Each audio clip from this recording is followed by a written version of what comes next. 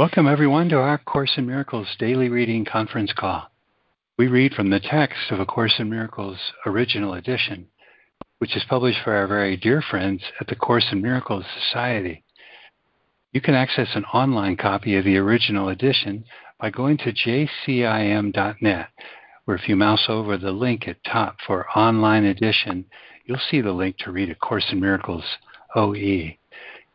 There you'll also see an option to subscribe for our most excellent daily email with both our text reading and the lesson for the day from the Course in Miracles Society. My name is Lee Flynn. This call is Monday through Friday from 9:15 to 10:45 a.m. Eastern. Today we continue with Chapter 19, Beyond the Body, with Section 5, Obstacles to Peace. We'll be reading subsection A, the first obstacle, the desire to get rid of it. We're also mindful of today's review lesson 216. We have one unmuted line, please. Today's review lesson 216 and its review of lesson 196. It can be but myself I crucify. Wrapped, as we say, within the comfort of the line, I'm not a body, I'm free, for I'm still as God created me. Lori, what have you selected this morning as an opening? Oh, thanks, Lee. There's a beautiful book called The Gentle Art of Blessing by Pierre Pradervand. And I really like this from that book this morning. Hold constantly as a deep, hallowed, intoned thought the desire to bless, for truly then shall you become a peacemaker, and one day you shall behold everywhere the very face of God. In light of the Holy Spirit's purpose resting in peace within you, it felt perfect today. Amen. It was perfect. Once again, thanks, Lori. Thank you, guys.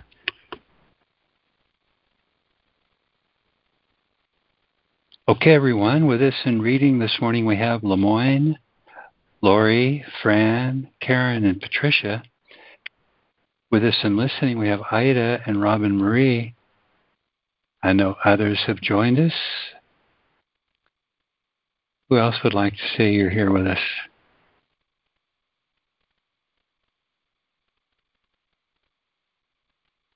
Hi, Lee. Hi, Lori. Jude's joined you. Would you like to read, Judy? I can do that. Thank you. And good morning, Diana. Morning, Lee. Will you be reading this morning? I think I'm going to listen, but me and my dog and my daughter will be listening. All right. Happy you're here. Judy, I didn't quite catch that answer. Is it a read or a listen this morning? I can read, Lee. Thank you. Okay. Got you here.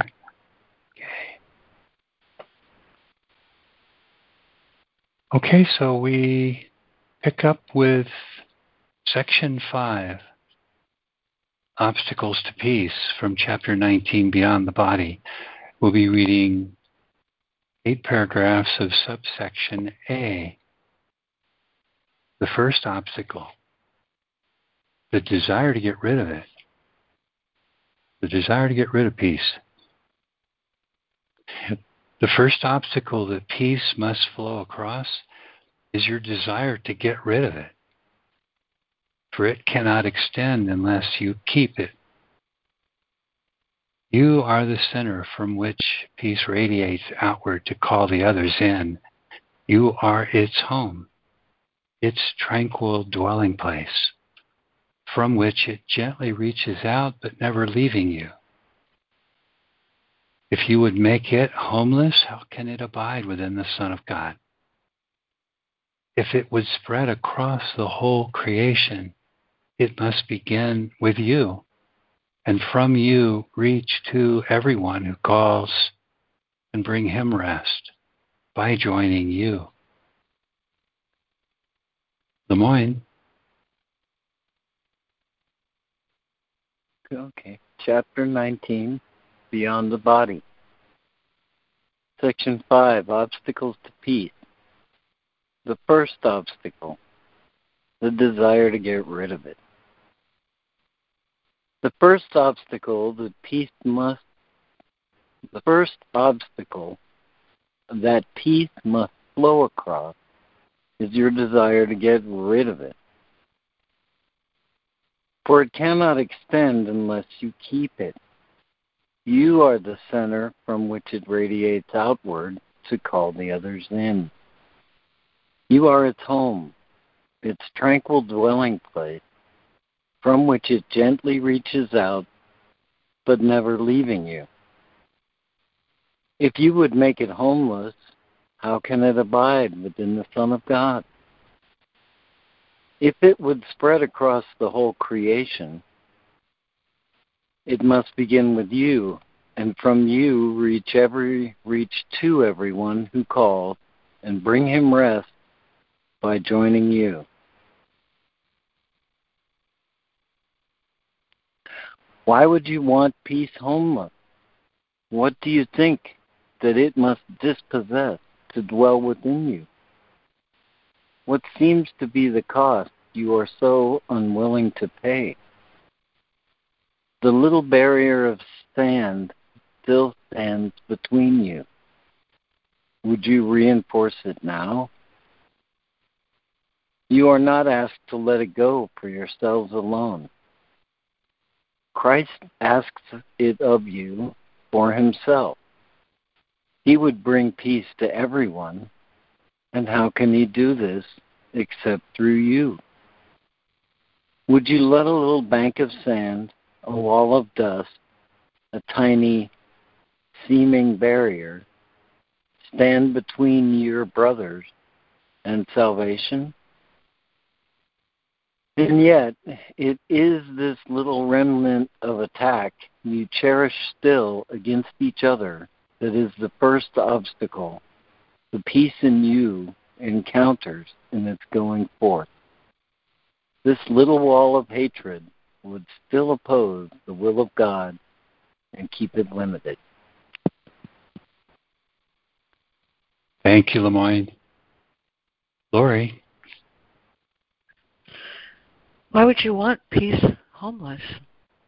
What do you think it must dispossess to dwell with you?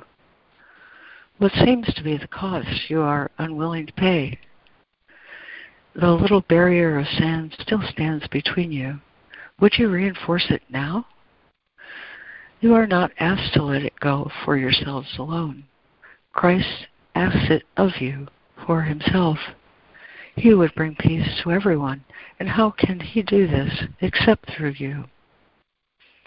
Would you let a little bank of sand, a wall of dust, a tiny seeming barrier stand between your brothers and salvation? And yet, it is this little remnant of attack you cherish still against each other that is the first obstacle the peace in you encounters in its going forth. This little wall of hatred would still oppose the will of God and keep it limited. 42. The Holy Spirit's purpose rests in peace within you. Yet you are still unwilling to let it join you wholly. You still oppose the will of God just by a little, and that little is a limit you would place upon the whole. God's will is one, not many. It has no opposition, for there is none beside it. What you would still contain behind your little barrier and keep separate from each other seems mightier than the universe, for it would hold back the universe and its creator. This little wall would hide the purpose of heaven and keep it from heaven. Thank you, Lori. Fran. 42. The Holy Spirit's purpose rests in peace within you, yet you are still unwilling to let it join you wholly. You still oppose the will of God, just by a little, and that little is a limit you would place upon the whole.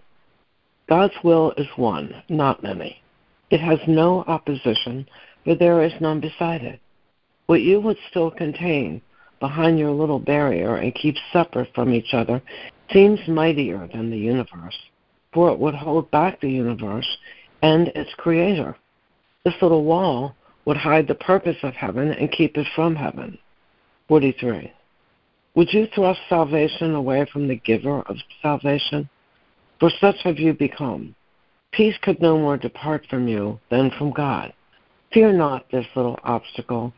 It cannot contain the will of God. Peace will flow across it and join you without hindrance.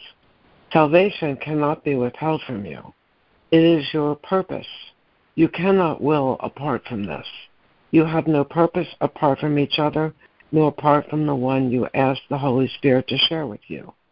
The little wall will fall away so quietly beneath the wings of peace. For peace will send its messengers from you to all the world, and barriers will fall away before their coming as easily as those which you would interpose will be surmounted. Thank you, Fran. Karen. 43. Would you thrust salvation away from the giver of salvation? For such have you become.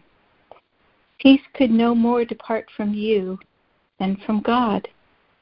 Fear not this little obstacle. It cannot contain the will of God. Peace will flow across it and join you without hindrance. Salvation cannot be withheld from you. It is your purpose. You cannot will apart from this. You have no purpose apart from each other, nor apart from the one you ask the Holy Spirit to share with you. The little wall will fall away so quietly beneath the wings of peace. For peace will send its messengers from you to all the world, and barriers will fall away before their coming as easily as those which you would interpose will be surmounted. 44. To overcome the world is no more difficult than to surmount your little wall. For in the miracle of your relationship, without this barrier, is every miracle contained. There is no order of difficulty in miracles, for they are the same. Each is a gentle winning over from the appeal of guilt to the appeal of love. How can this fail to be accomplished whenever it is undertaken? Guilt can raise no real barriers against it, and all that seems to stand between you must fall away because of the appeal you answered. For from you who answered, he who answered you would call. His home is your holy relationship. Do not attempt to stand between him and his holy purpose, for it is yours. But let him quietly extend the miracle of your relationship to everyone contained in it, as it was given. Thank you, Karen. Patricia.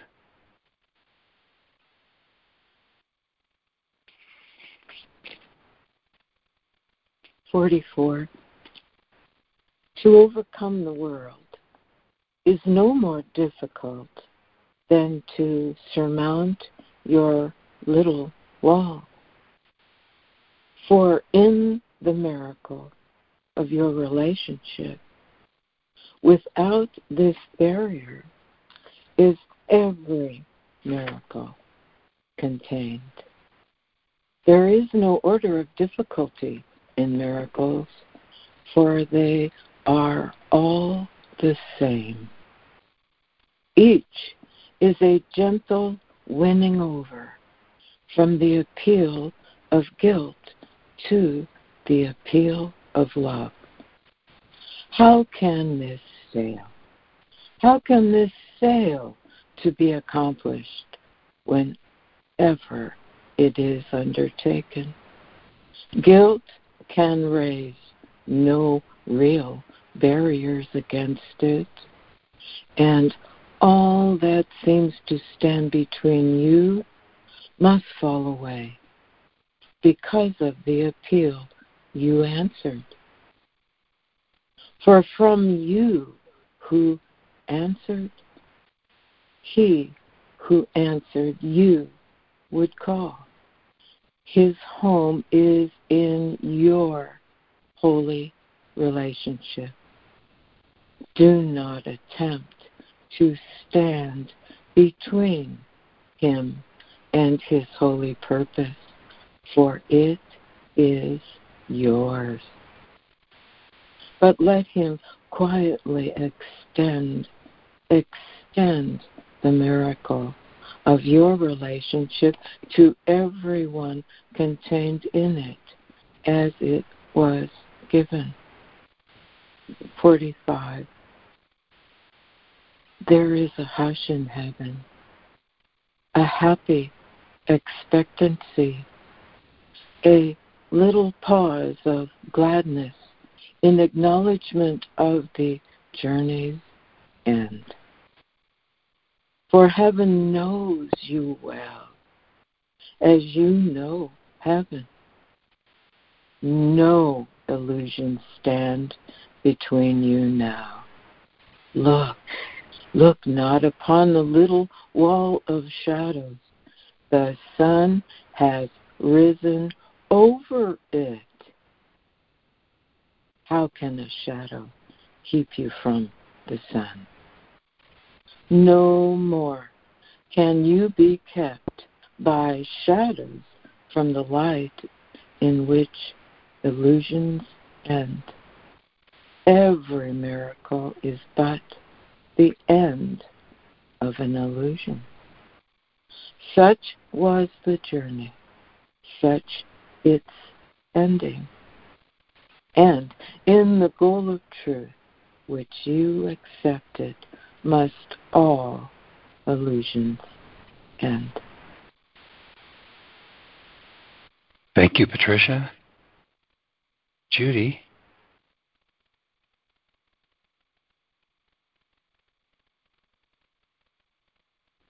Well, where am I? There is a hush in heaven. Correct? There is a hush. Thank you, Lee. There is a hush in heaven, a happy expectancy, a little pause of gladness in acknowledgement of the journey's end. For heaven knows you well, as you know heaven. No illusions stand between you and your brother now. Look not upon the little wall of shadows. The sun has risen over it. How can a shadow keep you from the sun? No more can you be kept by shadows from the light in which illusions end. Every miracle is but the end of an illusion. Such was the journey, such its ending. And in the goal of truth, which you accepted, must all illusions end. The little insane wish to get rid of him, whom you invited in, and push him out, must produce conflict.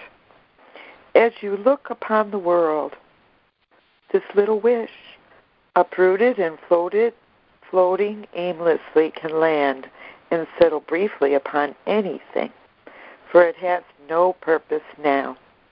Before the Holy Spirit entered to abide with you, it seemed to have a mighty purpose, and the fixed and unchangeable dedication to sin and its results. Now it is aimless, wandering pointlessly, causing no more than tiny interruptions in love's appeal. Thank you, Judy. Do we have a new reader for 46 and 7?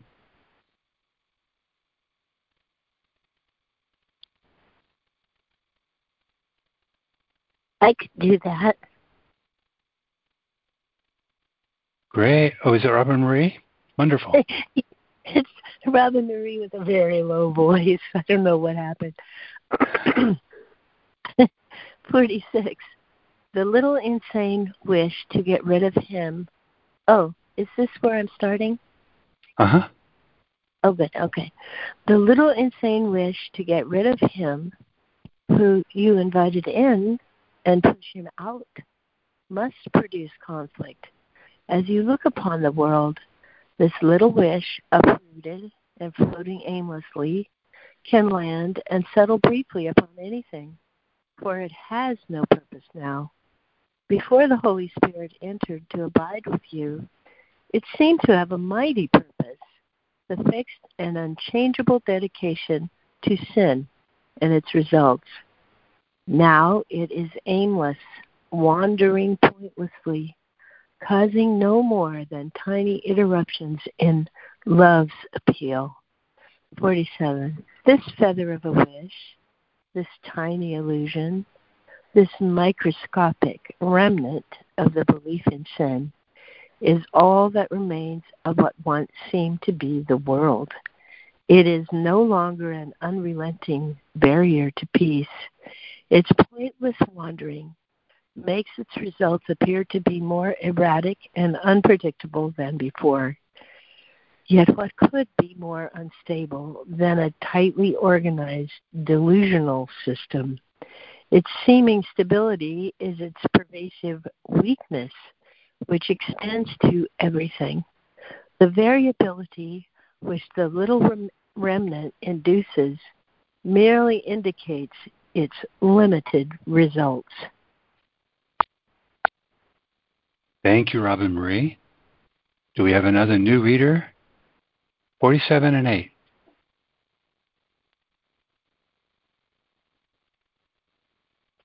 Yeah, Micah can do it. 47. Morning, Micah. Thanks. Sure. This feather of a wish, this tiny illusion, this microscopic remnant of the belief in sin is all that remains of what once seemed to be the world. It is no longer an unrelenting barrier to peace. Its pointless wandering makes its results appear to be more erratic and unpredictable than before. Yet what could be more unstable than a tightly organized delusional system? Its seeming stability is its pervasive weakness, which extends to everything. The variability which the little remnant induces merely indicates its limited results. 48. How mighty can a little feather be before the great wings of truth? Can it oppose an eagle's flight or hinder the advance of summer? Can it interfere with the effect of summer sun upon a garden covered by the snow? See but how easily this little wisp is lifted up and carried away, never to return, and part with it in gladness, not regret. For it is nothing in itself, and stood for nothing, when you had greater faith in its protection. Would you not rather greet the summer sun than fix your gaze upon a disappearing snowflake and shiver in remembrance of the winter's cold? Thank you, Micah. And how about another new reader to conclude?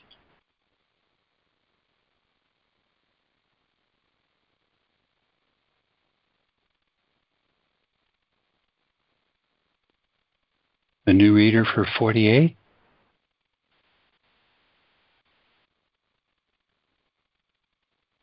Okay, back to you, Lemoyne. How mighty can a little feather be before the great wings of truth? Can it oppose an eagle's flight or hinder the advance of summer? Can it interfere with the effects of summer sun upon a garden covered by the snow? See but how easily this little wisp is lifted up and carried away, never to return, and part with it in gentle gladness, not regret. For it is nothing in itself, and stood for nothing, when you had a greater faith in its protection. Would you not rather greet the summer sun than fix your gaze upon a disappearing snowflake and shiver in remembrance of the winter's cold? Thank you, Lemoyne. To recap then, from Chapter 19, Beyond the Body, Section 5, Obstacles to Peace, and this subsection A, the first obstacle, the desire to get rid of it, to get rid of peace. From that first paragraph, the first obstacle that peace must flow across is your desire to get rid of it. For peace cannot extend unless you keep it. You are the center from which it radiates outward to call the others in. You are its home, its tranquil dwelling place, from which it gently reaches out, but never leaving you. If you would make it homeless, how can it abide within the Son of God? If it would spread across the whole creation, it must begin with you, and from you reach to everyone who calls, and bring him rest by joining you. Why would you want peace homeless? What do you think that it must dispossess to dwell with you? What seems to be the cost you are so unwilling to pay? This from 41, you're not asked to let it go for yourselves alone. Christ asks it of you for himself. He would bring peace to everyone. And how can he do this except through you? It is this little remnant of attack you cherish still against each other that is the first obstacle the peace in you encounters in its going forth. From 42, the Holy Spirit's purpose rests in peace within you, yet you're still unwilling to let it join you wholly. What you would still contain behind your little barrier and keep separate from each other seems mightier than the universe, for it would hold back the universe and its creator. From 44, in the miracle of your relationship, without this barrier is every miracle contained. There is no order of difficulty in miracles, for they are all the same. Each is a gentle winning over from the appeal of guilt to the appeal of love.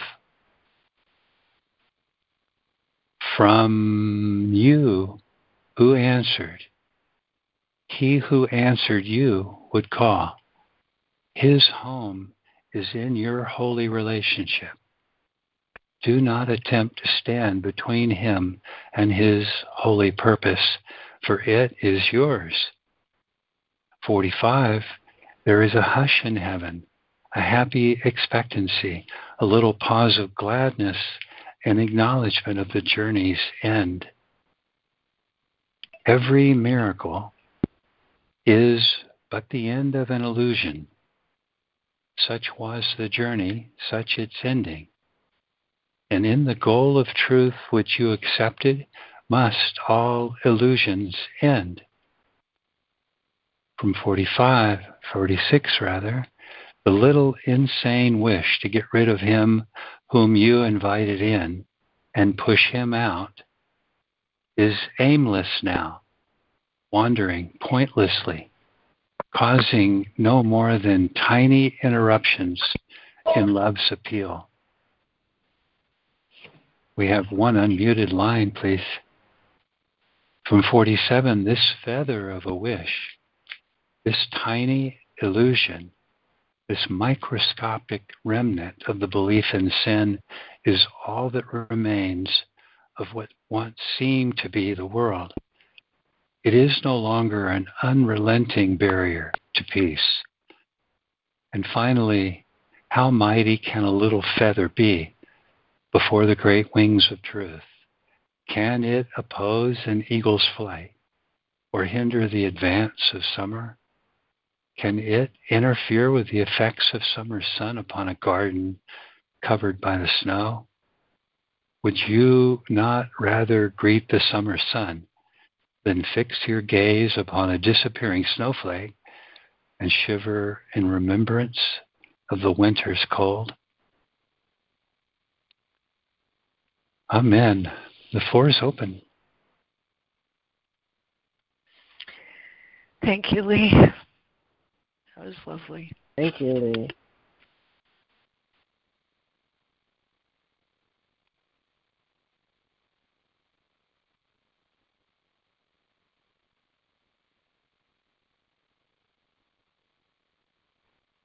Good morning, everybody. This is Jude. I know this is silly, but it makes me happy because every time I read this last paragraph, it reminds me of the scene that ends the movie Forrest Gump, where he's sitting on the bench after he's put his son onto the school bus, and the feather falls out of his book, and it floats away. And I just love this line, how mighty can a little feather of a wish to be separate from God be before the great wings of truth. I just love this. Thank you. Nice, Judy. Thank you. Oh, yeah, that was sweet. Thank you. Yeah, thanks. Morning, Karen.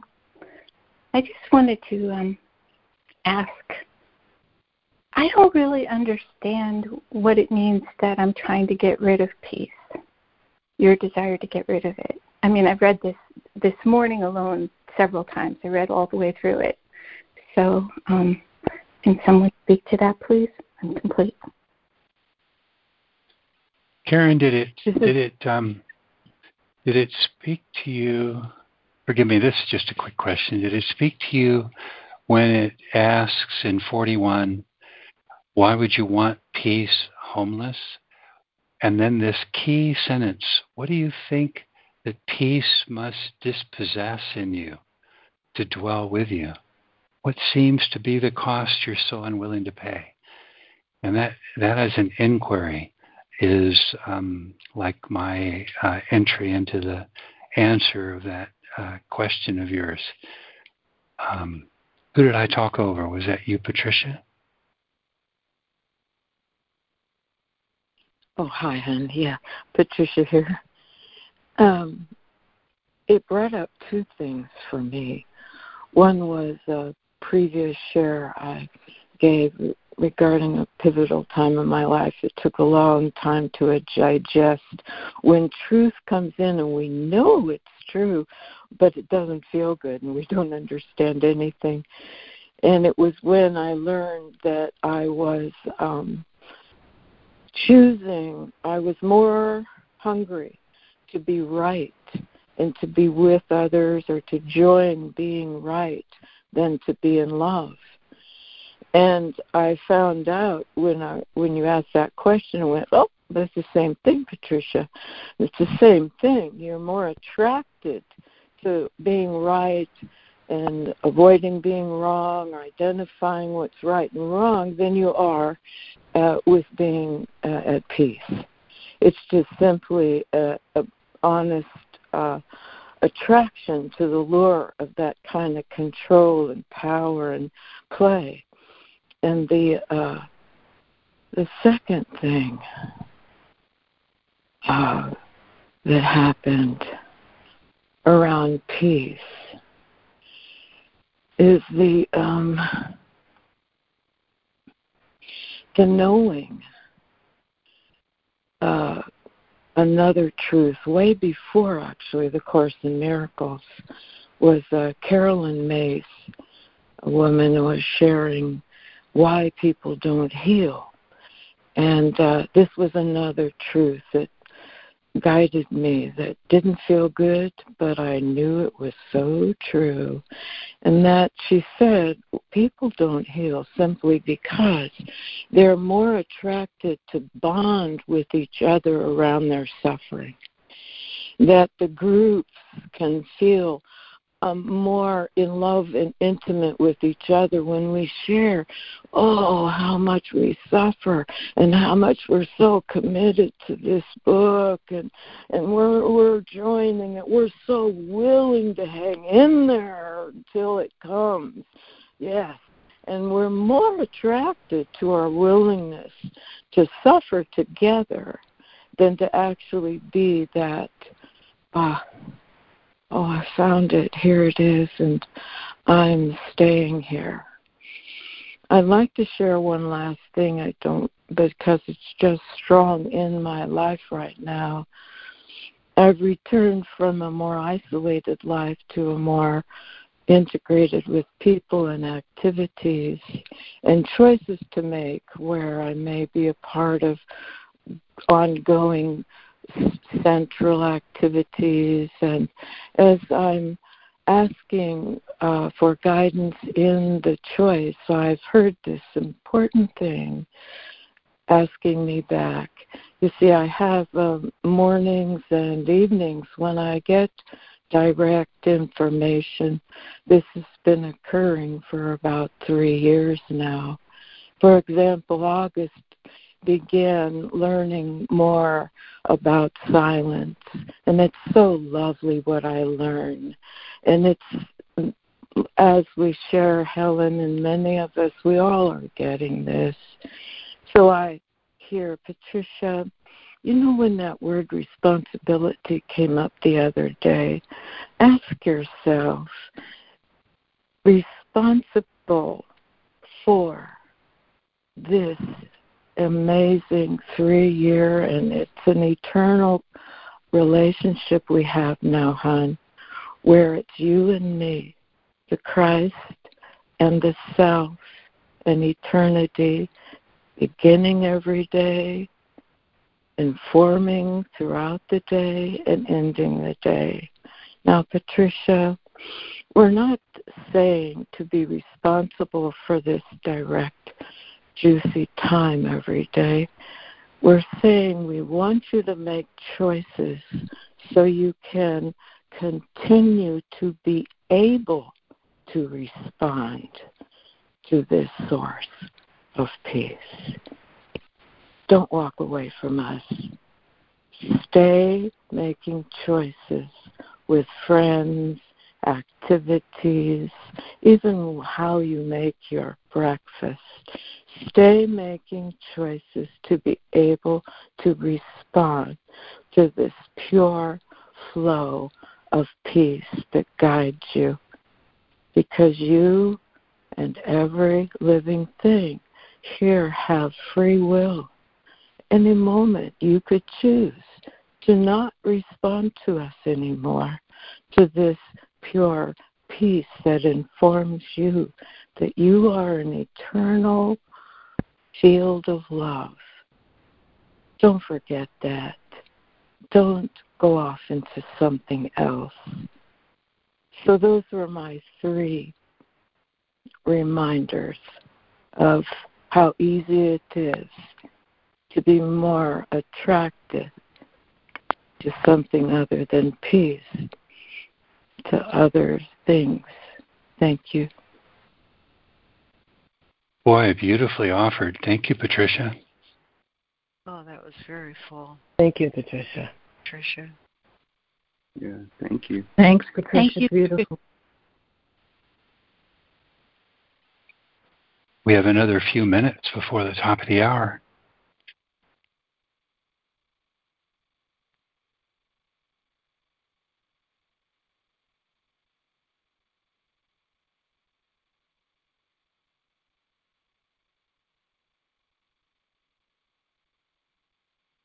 Karen, did those first three questions of 41? The question that stood out to me was, what would peace dispossess in me? What would I have to give up to accept peace?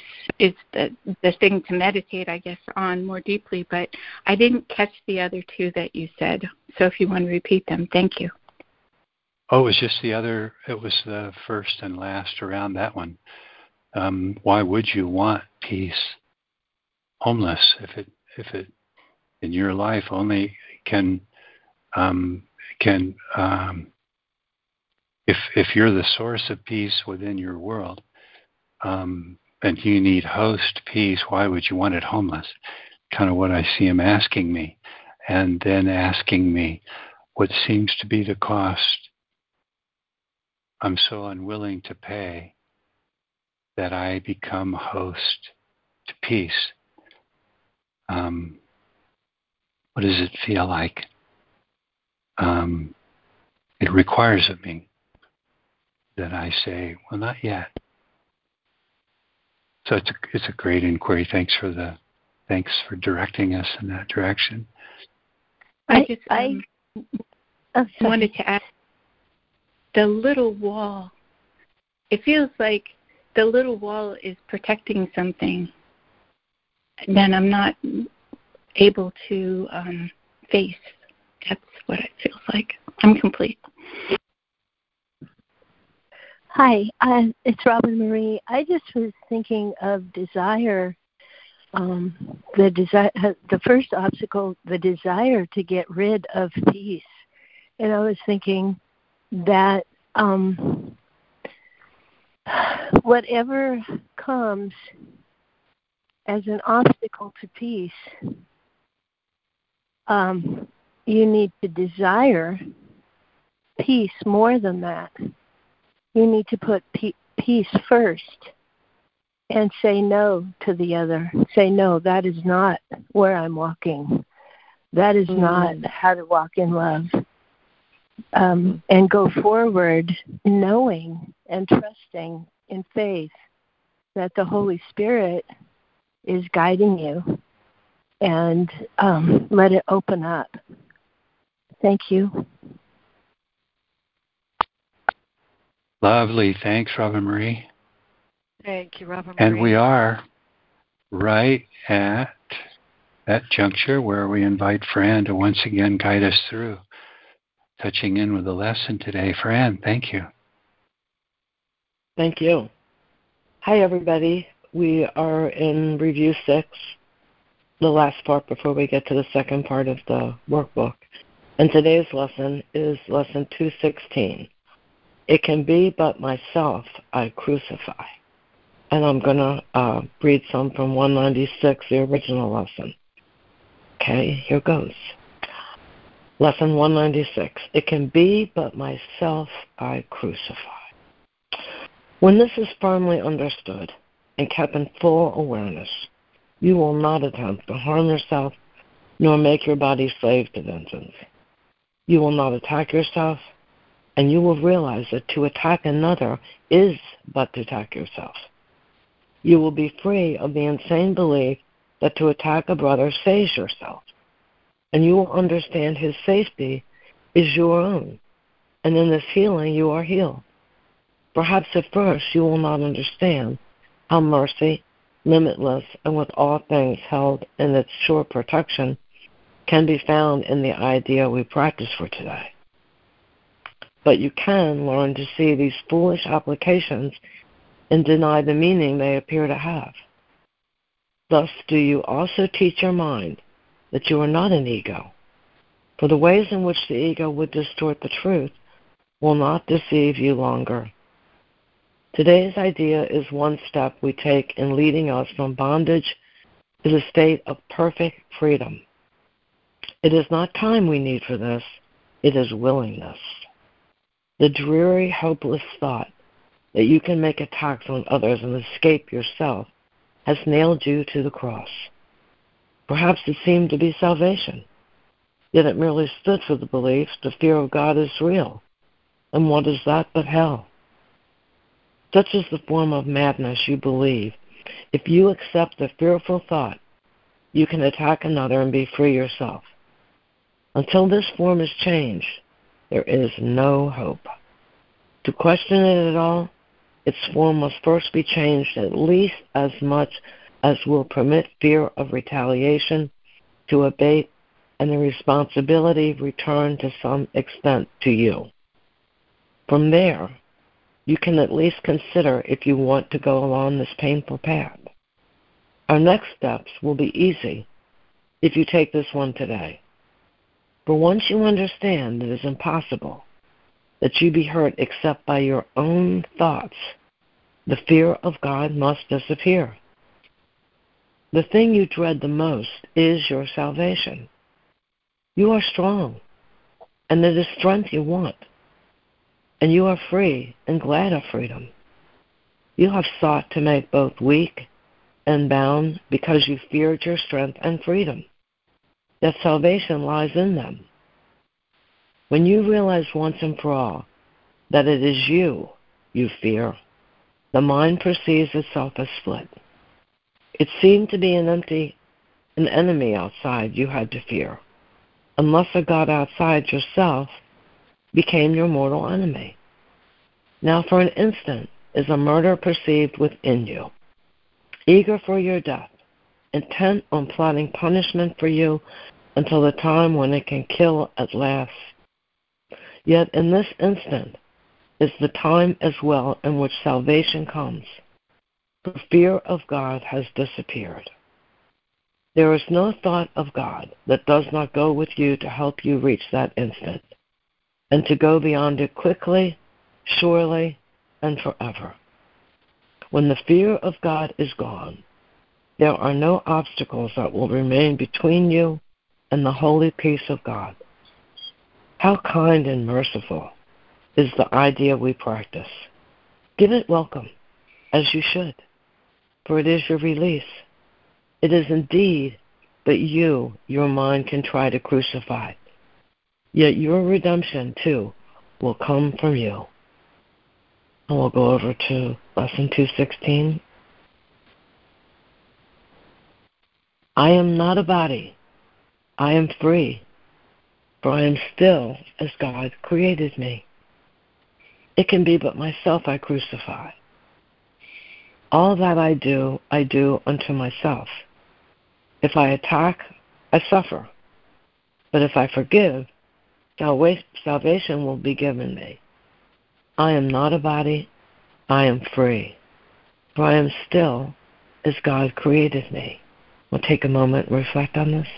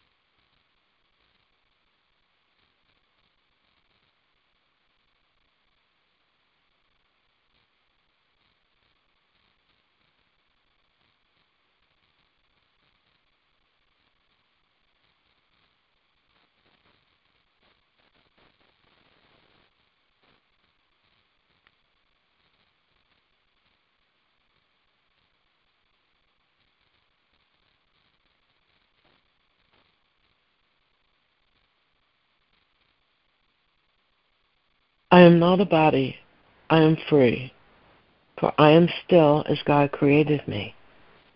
It can be but myself I crucify. All that I do unto myself. If I attack, I suffer. But if I forgive, salvation will be given me.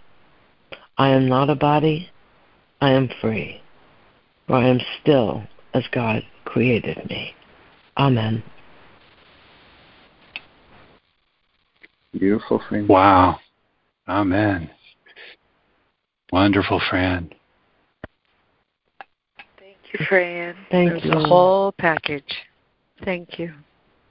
Oh, thank you. Thank you, guys. Isn't it excellent that 196, the lesson as you shared with us, speaks of all that begins to really become clear to me after having cleared all the obstacles to peace. And it's double reference within lesson 196 to having overcome the fear of God. So that having overcome what we'll discover in this section of chapter 19 was the fourth and final obstacle, the fear of God. The fourth and final obstacle to peace that's coming up in subsection D of this section of chapter 19. That having overcome the fear of God, it becomes abundantly clear that if peace escapes me, it's because I've given it away and haven't valued it. And isn't it wonderful as well that he can take that whole really important lesson of 196, it can be but myself I crucify, and summarize it in two sentences, three, in this recap of 196. All that I do unto myself.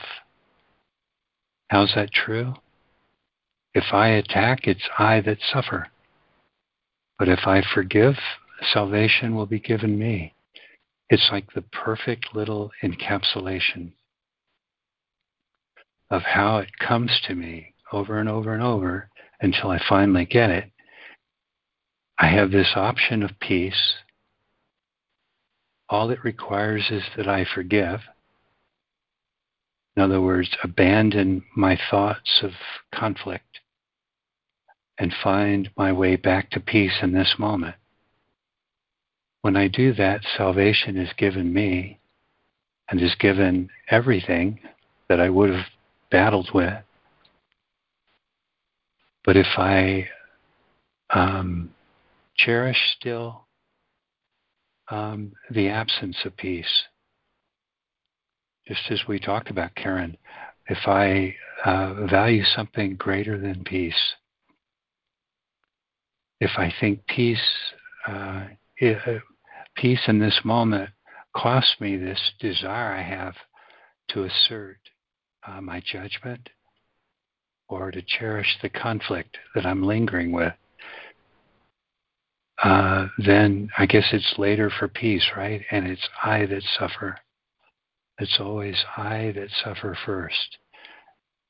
It can be but myself I crucify in my lingering desire to keep someone else on the cross.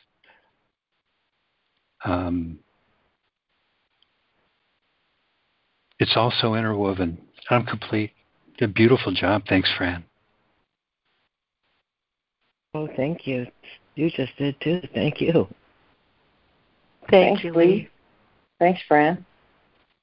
Hi, good morning, guys. It's Jude again. I like rereading again the first, like 200 pages of the book, because it says it's very important for me to understand them in order to go on to truly understanding wholeness and oneness and the beauty of the beatification of ourselves as being God himself. And that to judge anything is to separate it out. And to judge anything, I've got to back up a little bit, because the totality of God's creation is his one Son. And I have to understand that his creation is the one Son. And that is what I am. That Christ mind that understands that everything is in God's creation is God himself's gift to me as being his one Son, of which we all are. We're all a part of that one mind. There's absolutely nothing in between it, nothing that we see or think or do or say or act can come between that one simple, elegant idea. And for the ego to take anything out and say it has an opinion or a criticism, an accusation, or to say it's wrong and it's not God, is to put that feather of a wish, that little bit of pushing God out, one little itty-bitty push of something teeny, a teeny wall of dust of a body, a brother as a body, a wall of dust, or even a bug, or even a little piece of sand. To say that anything is not God is to judge against it and reject it and say, you know what, I'm smarter than God. And I think I know what reality is, and it is according to the way I define it. And that's the arrogance of the ego. That's how I separate myself from the whole big kahuna, that I am the big kahuna. And to judge, innocence is the same. Innocence of everything is the same as miracles. Love is all the same in all of it. That none of it is different from any other part. God is in every part of it, and every part is God. And love is in every part of it, and every part of it is love. Innocence is in every part of it, and every part of it is innocence. And to keep it that simple for me, and to keep all my other conceptualizations out of it, is to pull my heart and my soul out of heaven. So I'm either in heaven and with that knowing I'm in heaven with it all, or I've just pulled myself out of the communion, because God gave himself to me. And when I stopped knowing that, he gave me the Holy Spirit to remind me. So he added more to me, that I could never not be in communication with everything as God is himself.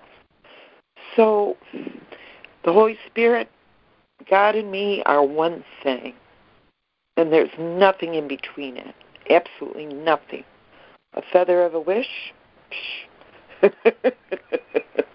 end.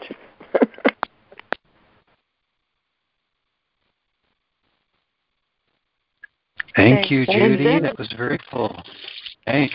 On the moon, didn't the hammer go down the same time and way the feather did?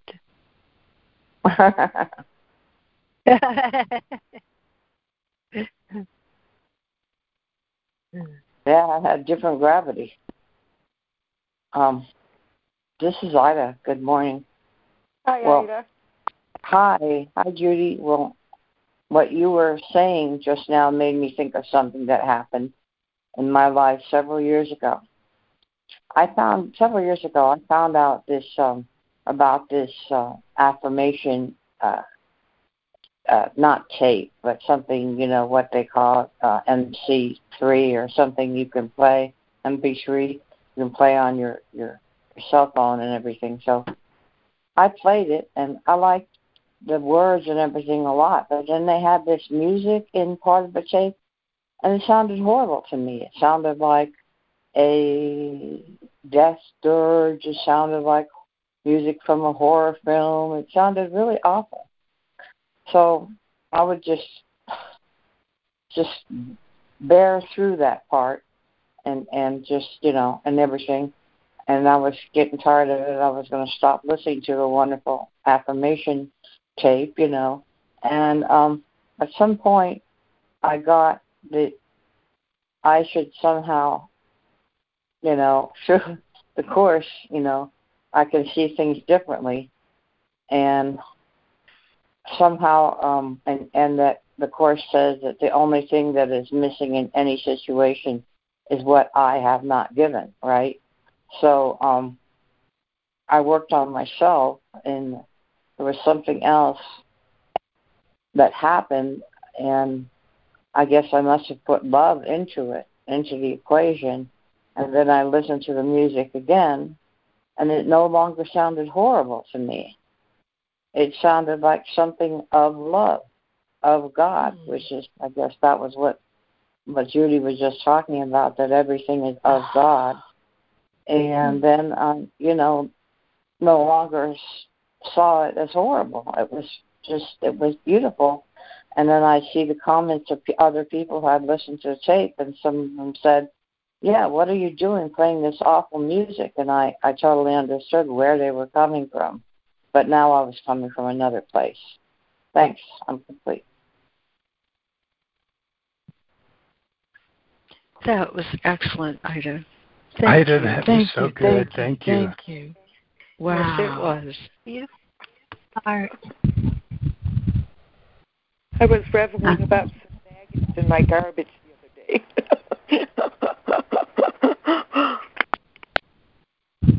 Hi, good morning. It's Lana.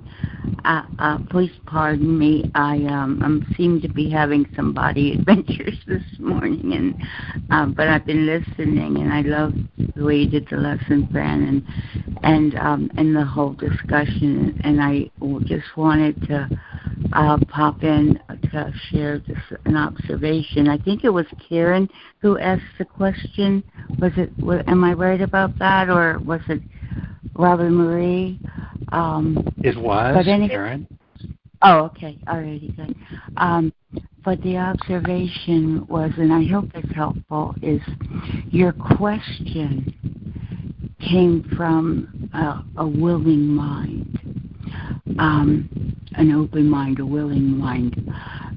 And what Jesus is speaking here, at least to me, is to a mind that's unwilling, who sees, who has misplaced its identity as an ego, so it believes it is the ego, and so peace would be very threatening to it because it would lead to its demise. So that would be, it's actually fearful of peace, so it would definitely, that would be its value to it. But you asked a question from a very open and willing mind, so you can be assured that an answer will be received. That's all. I didn't know if that'd be helpful or not, but it showed up when you asked the question. Thank you. I'm complete. Wonderful, Lana. Thank you. Thank you. Lana. Thank you, Lana. Good morning. Thank you, Lana. Great. Oh, sorry. Thank you. I really loved your focus on the willingness, Lana, and also it as you were speaking, I was thinking of the compassion that I have to have for myself for the unwillingness, and I truly mean that. It's because it's an addiction. I'm addicted to being a body. I'm addicted to being an ego, and that is a hard one to work with. It's really hard, and I have to want it more than I want the addiction, which is, I don't know if any of you have, well, I know a lot of you here have been in 12 steps groups, and you got to want it more than anything. And to be able to forgive myself and have compassion when I'm not ready, I'm not willing. It's like a disease. I'm complete.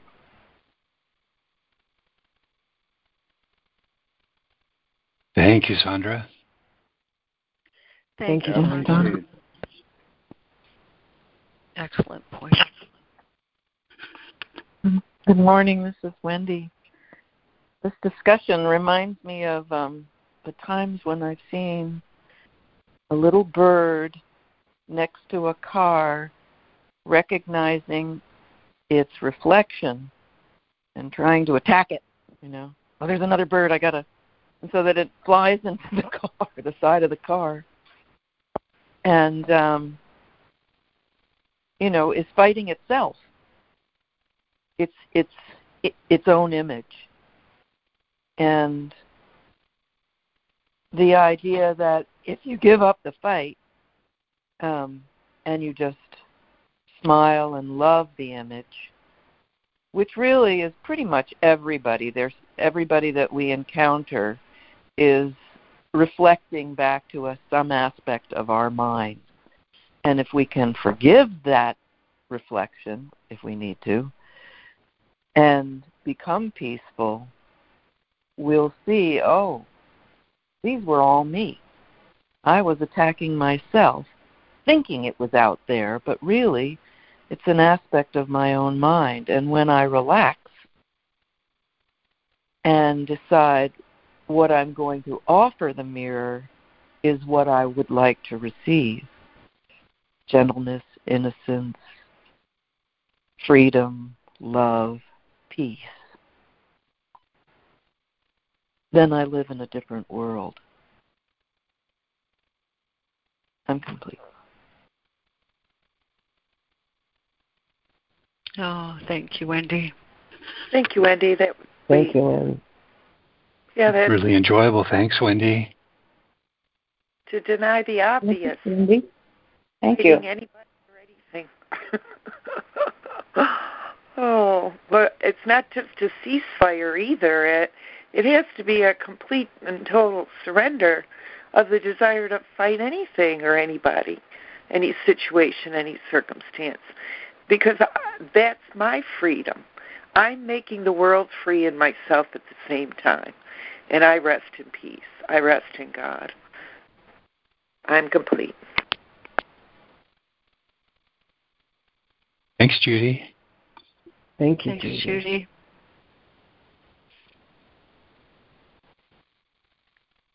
Good morning. You know, one line that stands... I'm sorry. Go ahead. Yeah, I just wanted to complete a thought before you move on. Thank you, everybody, for your shares about surrender and forgiveness. And I thought, why would I want to hang on to attacking myself? And why would I not want peace? And the thought came to me, we all have something, I think, that makes us feel different. I call it differentitis, like, well, I've got this challenge, and that makes me different, and, I must be defective. And for me, the ADHD and not finding things and losing things, even when I've just set them down a few minutes ago, I realize I don't want to forgive that, because I think if I guilt myself about it, I won't make that mistake again. And there's a fear, that I am in charge of my life and the small part of me, and I'm going to screw it up. And there is not an acknowledgement of the fact that I can truly surrender to spirit or capital, self with capital S. And the fear of losing something important keeps me from forgiving myself from doing that in the past, simply because I don't trust that if I can just surrender it, it's going to be okay.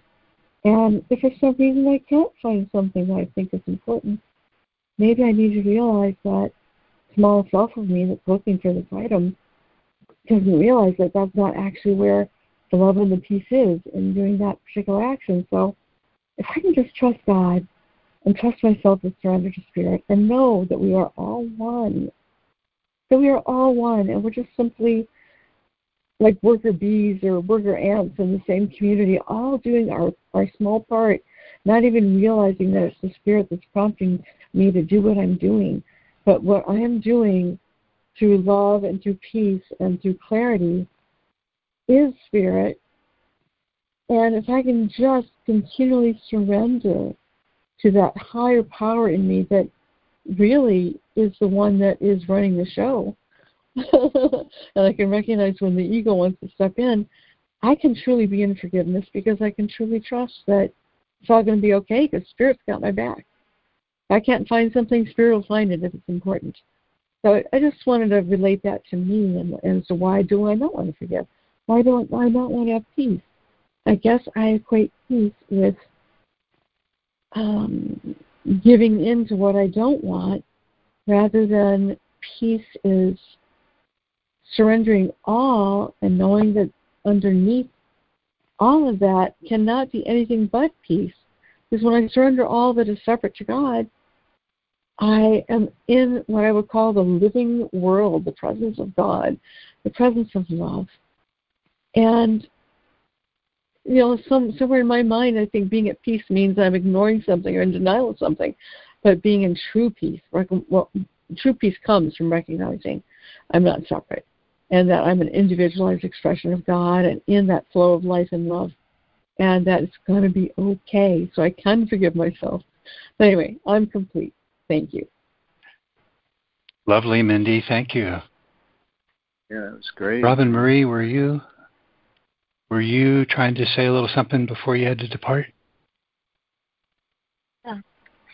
Oh, I just have enjoyed all the shares. I think that this particular lesson has taken me back to when I was a very small girl and I was told that I was like my mother, and my mother worried all the time.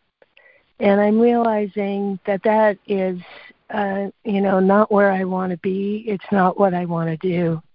And I appreciate this course in teaching me that is not me. It's not my desire to worry. And so, anyway, that's my little share. And thank you so much, everybody. Have a great day. You too, You too, Robin Marie. That was great. Thank you. And thank you, Mindy. And I just thought to extend to Lana our great blessings with you today.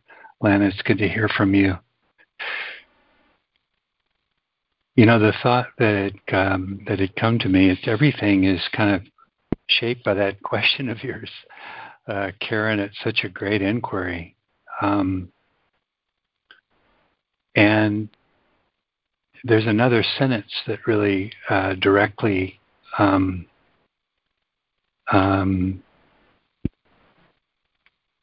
pertains to that question, as well as kind of a consideration that I bring to this section for having learned of Bill and Helen, their own experience. As I've mentioned, these 5 or 6 chapters since 17 going forward are featuring a holy relationship. And it's Bill's testimonials that make me understand that he and Helen received a lot of this material as it came as being directed very personally to them. And it was very personally so at this juncture of their scribal work that they had accepted the Holy Spirit's purpose into their relationship and were still experiencing that turmoil that is so classically known about the nature of their relationship before the Course in Miracles came. The turmoil they joined in united purpose to try and seek, some end to, in invitation of a better way. So at this point in their relationship, they were still encountering their issues, and it was the appearance of those issues and addressing those issues that benefits us all in being able to address and acknowledge those same lingering areas of resistance in any holy relationship we enter into.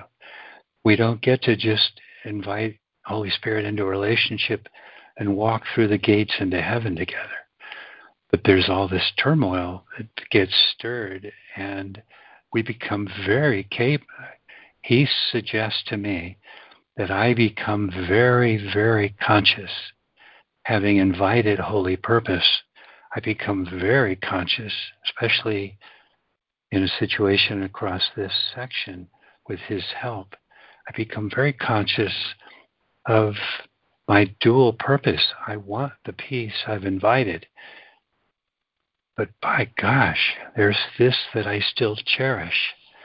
This, as he puts it, little remnant of attack. This is at the end of 41. It's this little remnant of attack that I cherish still against one another, that is the first obstacle to peace in me, the first obstacle to peace in I'm trying to put that phrase in I terms. I'll just read it the way he's written it. At the end of 41, he reminds me, and it's this little remnant of attack you cherish still against each other that is the first obstacle the peace in you encounters in its going forth. It becomes so important to him that I recognize that Christ himself calls to me to give peace a home. That my first opportunity to give peace a home is in this relationship that we've invited Holy Spirit's purpose to bless. That it becomes like a crucible for me, where I recognize if I can't grant peace to this other with whom I've joined in holy relationship, what opportunity do I have in welcoming peace in relation to the attack I cherish still against others? It's as though the holy relationship gives me the opportunity to make a silent vow. I invite peace into this relationship with this other because it's his great benefit, his or her great benefit I cherish, equal to my own. I would do nothing that robs this other, my beloved, in this holy relationship. And you guys, I see that holy relationship extending eventually as he speaks of the arc of peace and the circle of peace extending to everyone, where everyone is invited into that golden arc of peace that one has established within one's heart in holy relationship with all.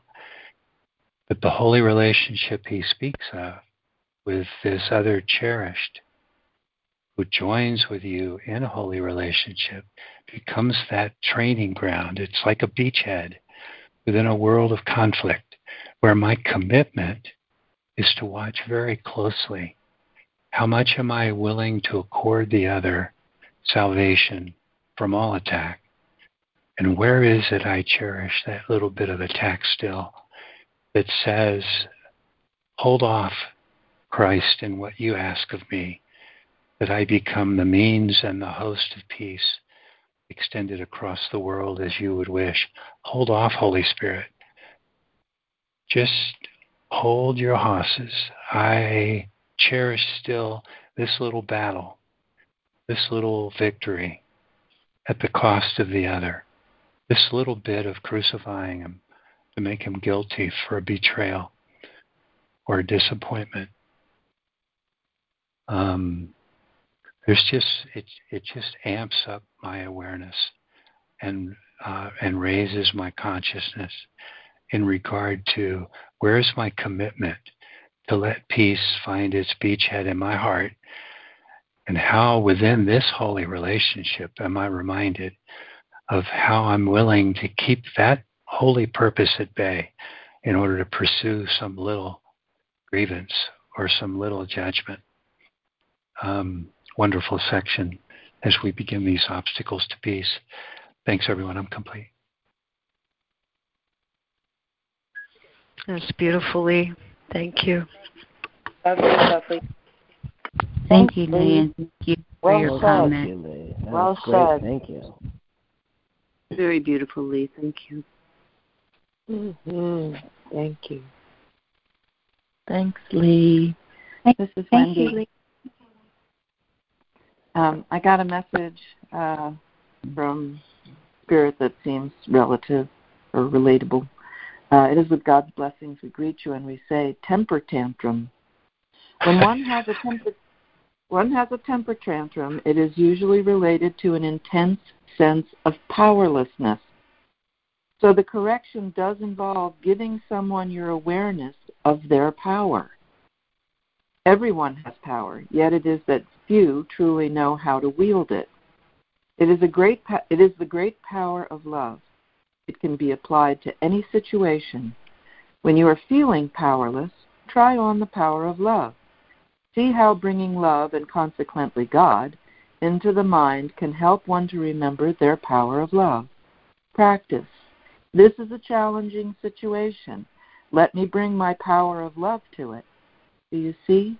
As you become more and more comfortable with wielding your power of love, you will have confidence in others also having that same confidence and helping them relieve themselves of powerlessness by knowing their power for them and demonstrating it to them.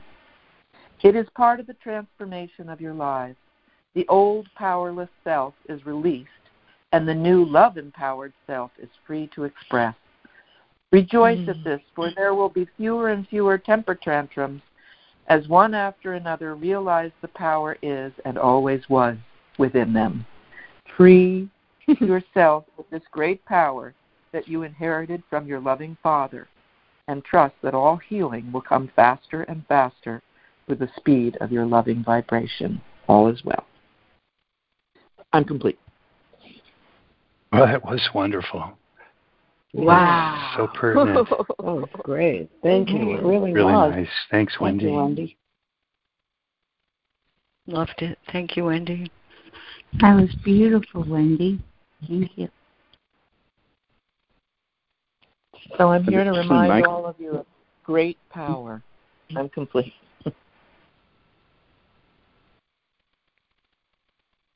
Message received. Thanks, Wen.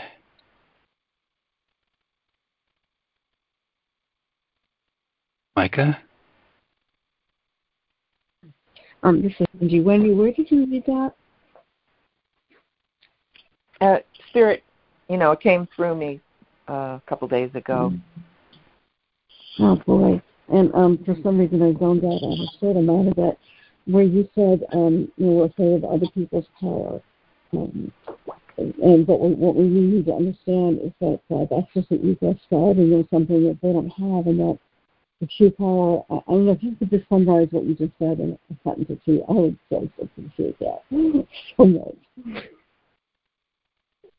Oh, Mindy, I'm having a real hard time understanding what you're saying because there's a muffled quality to the sound. New phone. If you could summarize that in 2 or 3 sentences, that was beautiful. I'm somehow not quite grasping everything that you said. I would appreciate that if you have a moment to do that. People's reactivity comes from their feelings of powerlessness. But you can know for them and for yourself that you actually are, all of us are very powerful, but powerful in love.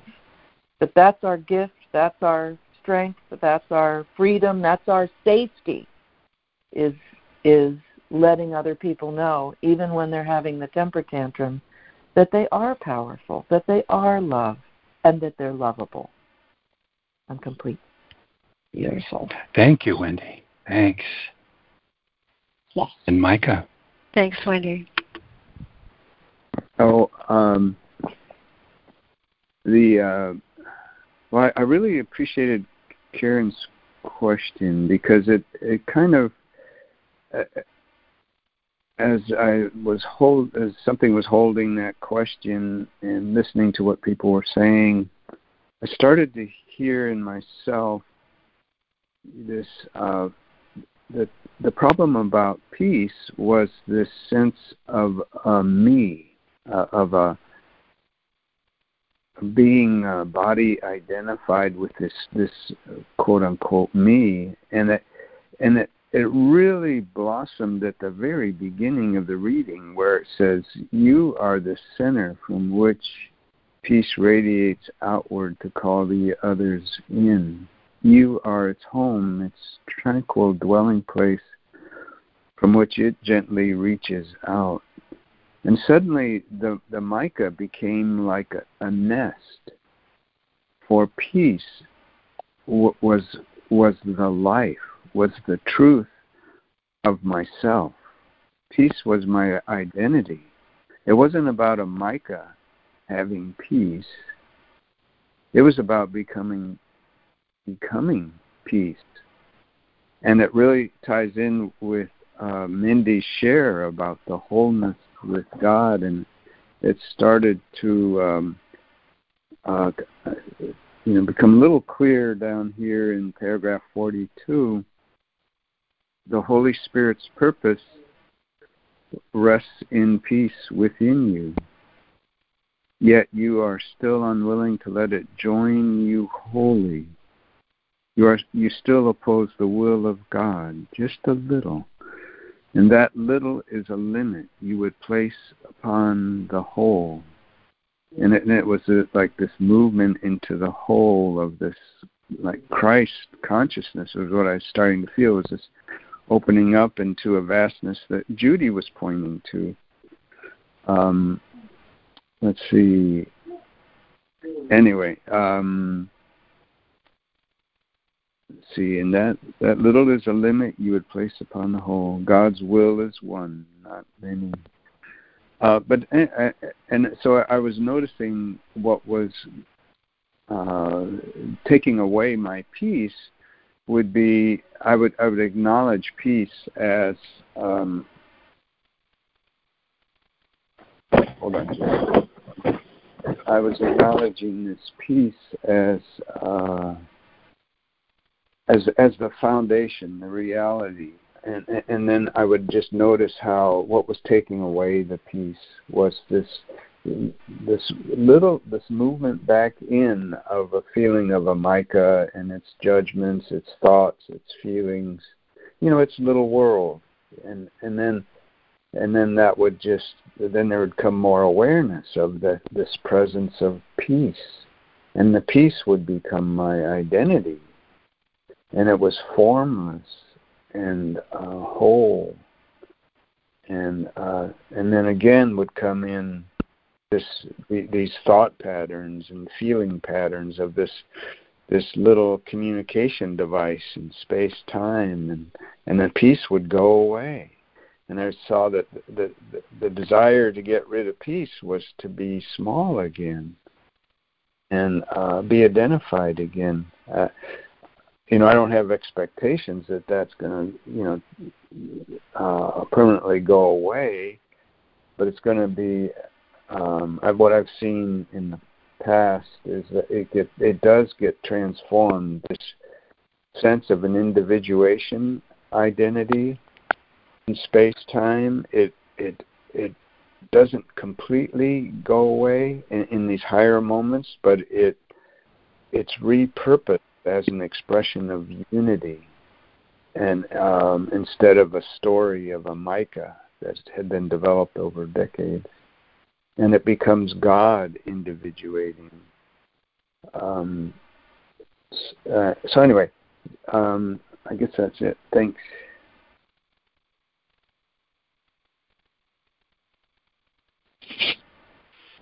Thank you, Micah. Thanks, Michael. Thank you, Micah. Oh, you're welcome. Good morning, everyone. This is Lori. Oh, go ahead, honey. Oh, thanks, Lori. So just going to comment on what you were saying, Micah. So peace is the foundation of reality. It cannot be disturbed or taken away by anything or anyone, not really. And that's kind of like hearkening back to those three lines that are at the very beginning of the course. Nothing real can be threatened. Nothing unreal exists. Herein lies the peace of God. So that is good to remember for all of us today, that although the first obstacle of peace is a desire to get rid of it, we can never really get rid of it. Thanks, I'm complete. Thank you, Ida. Mm-hmm. Thank you, Ida. Good point, Ida. Thanks. Mm-hmm. Yes, thank you, Micah. Lori. Thank you, Ida. Wendy for her lovely thing about the temper tantrums, or the Holy Spirit. I guess we should thank God for that. That peace is inherent in how He created us to be purely mind and purely spirit, and that in that resistance is the cause of my suffering, that it's the loss of my peace, that I would judge any part of the wholeness, the totality of the oneness of God and His creation. If I would be resistant to it or oppose it, that's my willingness to throw away my peace. And for that I am responsible for. And the Holy Spirit doesn't ask me to judge the world. He asked me to give Him my judgment of the world, because my judging it is what causes the loss of my peace. I judge and find something wrong or guilty, and then I crucify it. And that's inherent in the lesson too, that anything that I judge, I am crucifying. It's not a part of God. I'm slicing and dicing the totality of the awareness of my reality. And it says in the beginning chapters that this is one Son, one God, and one Holy Spirit in communion with all of it, equally the same, equally loved, and not different, and not separate, and not in part. But the resistance to, aversion to something in any given moment is where I can lose my peace and lose the sense of my totality. And it's only in opposition. When I'm in opposition, when I'm fighting something being the way it is, or wanting it to be different than the way it is the loss of my peace. That's my desire to get rid of it, my desire to think that I know better than God, and to judge His reality, His creation, to criticize, to grumble, mind, wince, complain, frown, say, this should be different. So here I go. Joy to everyone. Thank you, Judy. Thanks, Judy. Slice and dice. Yeah, thank you, Judy. Lori? Good morning, everyone. This is me. Well, here, I'll try and be really brief, because the word for the day was dedication.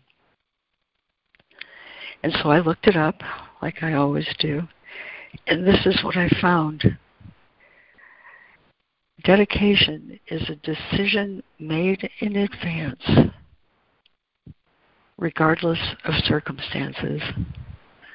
Dedication, a decision made in advance, regardless of circumstances. And boy, that just really describes what peace is to me. It's a commitment. It's the acceptance of the universal purpose with which he began this chapter. The universal purpose that I offer faith to is unity, wholeness, healing. In speaking of it, I'm brought back to lesson 74, and its stark simplicity. There is no will but God's. And in that lesson, he asks us to repeat that and realize that as the ego tentacles on my mind are released, I can realize majesty, fullness, glory. And I mean realize in my own experience, there is no peace but God's. And I realized then my mistake. I thought there was another will. I thought there was another will. Is there more complete definition of what the ego is? That idea that I have a separate will from God? There is no will but God's. And when I accept that, I accept my own wholeness and I accept the universal purpose, and I accept unity and wholeness as my one desire. Thank you, Sandra, for emphasizing want. A decision that I make in advance regardless of circumstances, because above all else, I would love to keep the peace of God in my awareness. 3 unequivocal lessons in this workbook. 74, there is no will but God's. 127, there is no love but God's. And lesson 200, there is no peace but God's. All of those are available for my awareness when I accept the universal purpose and give it faith. Give it faith to accomplish everything. I make that decision in advance. Lesson 138. Remember that one? Heaven is a decision I must make. And in that lesson, heaven is a decision I must make, and I will not change my mind. That's the commitment, the dedication to the universal purpose that he's asking me for. And when I give my heart mind to that, he gives me the world. That's everything. That's the awareness of my own soul as that which is a perfect creation of a perfectly creating Father. Remember the lesson, heaven created me kind, kindness created me kind, gentleness created me gentle, love created me like itself. That's all entailed in accepting the universal purpose. If I decide, if I have a feather of a wish to have a conflict with you or anyone, I've given away my peace. I've taken it and thrown it away from me. That's I'm reminded of in chapter 4, when he says, once you have experienced this peace of God, it becomes such a total environment. It becomes such a total milieu that the idea, even the idea of disturbing it, becomes loathsome. You know, I would not. Here's another one. Lesson 108, giving and receiving are one in truth. It's so easy, he says, it's so easy to prove it's true. Just sit and think. I offer peace to everything. I offer peace to you. I offer peace to everyone. And you can see instantly that in the same measure that you offered peace, peace returns to you.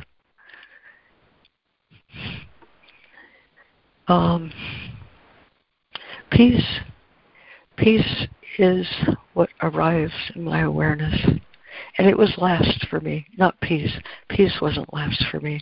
What was last for me was to realize there is no will but God's. And that kind of snuck in the back door. Because it was through the practice of the milieu of peace that I realized he really is right about this. There is no will but God's. I thought I had a separate will. And so when his disciples asked him, teach us how to pray. Teach us how to pray, Master. He said, our Father who art in heaven, hallowed be thy name. Thy kingdom come. Thy will be done on earth as it is in heaven. When I make that dedication, the dedication that says I accept no other purpose than to give Holy Spirit a home, I realize in my experience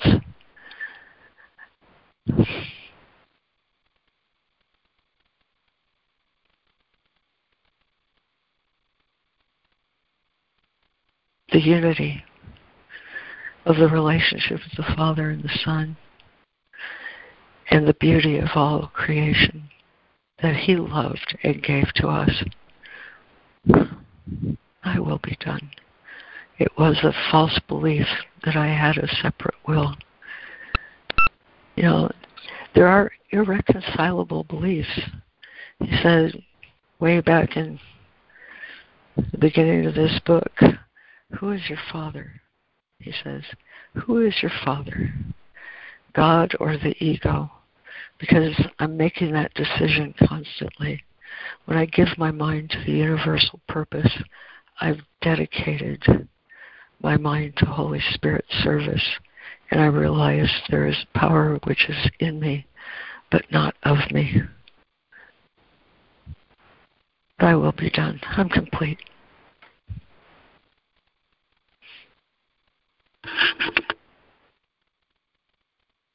That was wonderful, Lori.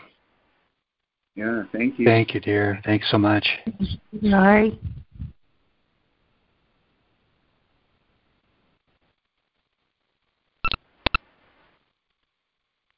I guess, given the time, I might ask that you offer up that closing you have for us today.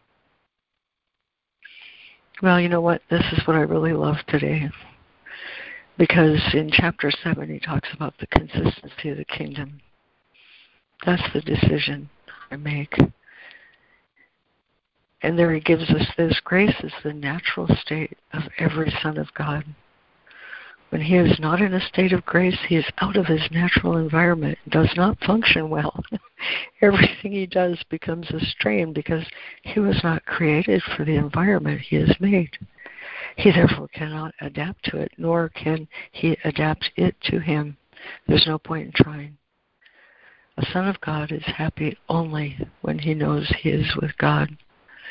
That is the only environment in which he will not experience strain, because that is where he belongs. It is also the only environment that is worthy of him, because his own worth is beyond anything he can make. You who could give the love of God to everything you see and touch and remember are literally denying heaven to yourselves. I call upon you again to remember that I have chosen you to teach the kingdom to the kingdom. There are no exceptions to this lesson because the lack of exceptions is the lesson. Every son of God who returns to the kingdom with this lesson in his heart has healed the sonship and given thanks to God.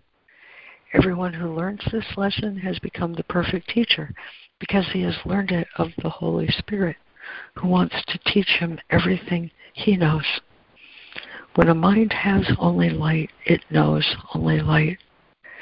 Its own radiance, like peace, shines all around it and extends out into the darkness of other minds, transforming them into majesty. The majesty of God is there for you to recognize and appreciate and know. Perceiving the majesty of God as your brother is to accept your own inheritance. God gives only equally. If you recognize his gift in anyone else, you have acknowledged what he has given you. Nothing is as easy to perceive as truth. This is the perception which is immediate, clear, and natural. I think that's just a great place to end this call and a great place to begin this day. Amen. Amen. So agree. Beautiful. Thanks, Lori. Thank you, everyone, for a wonderful Thanks, call. everyone. Yeah, it was a great call.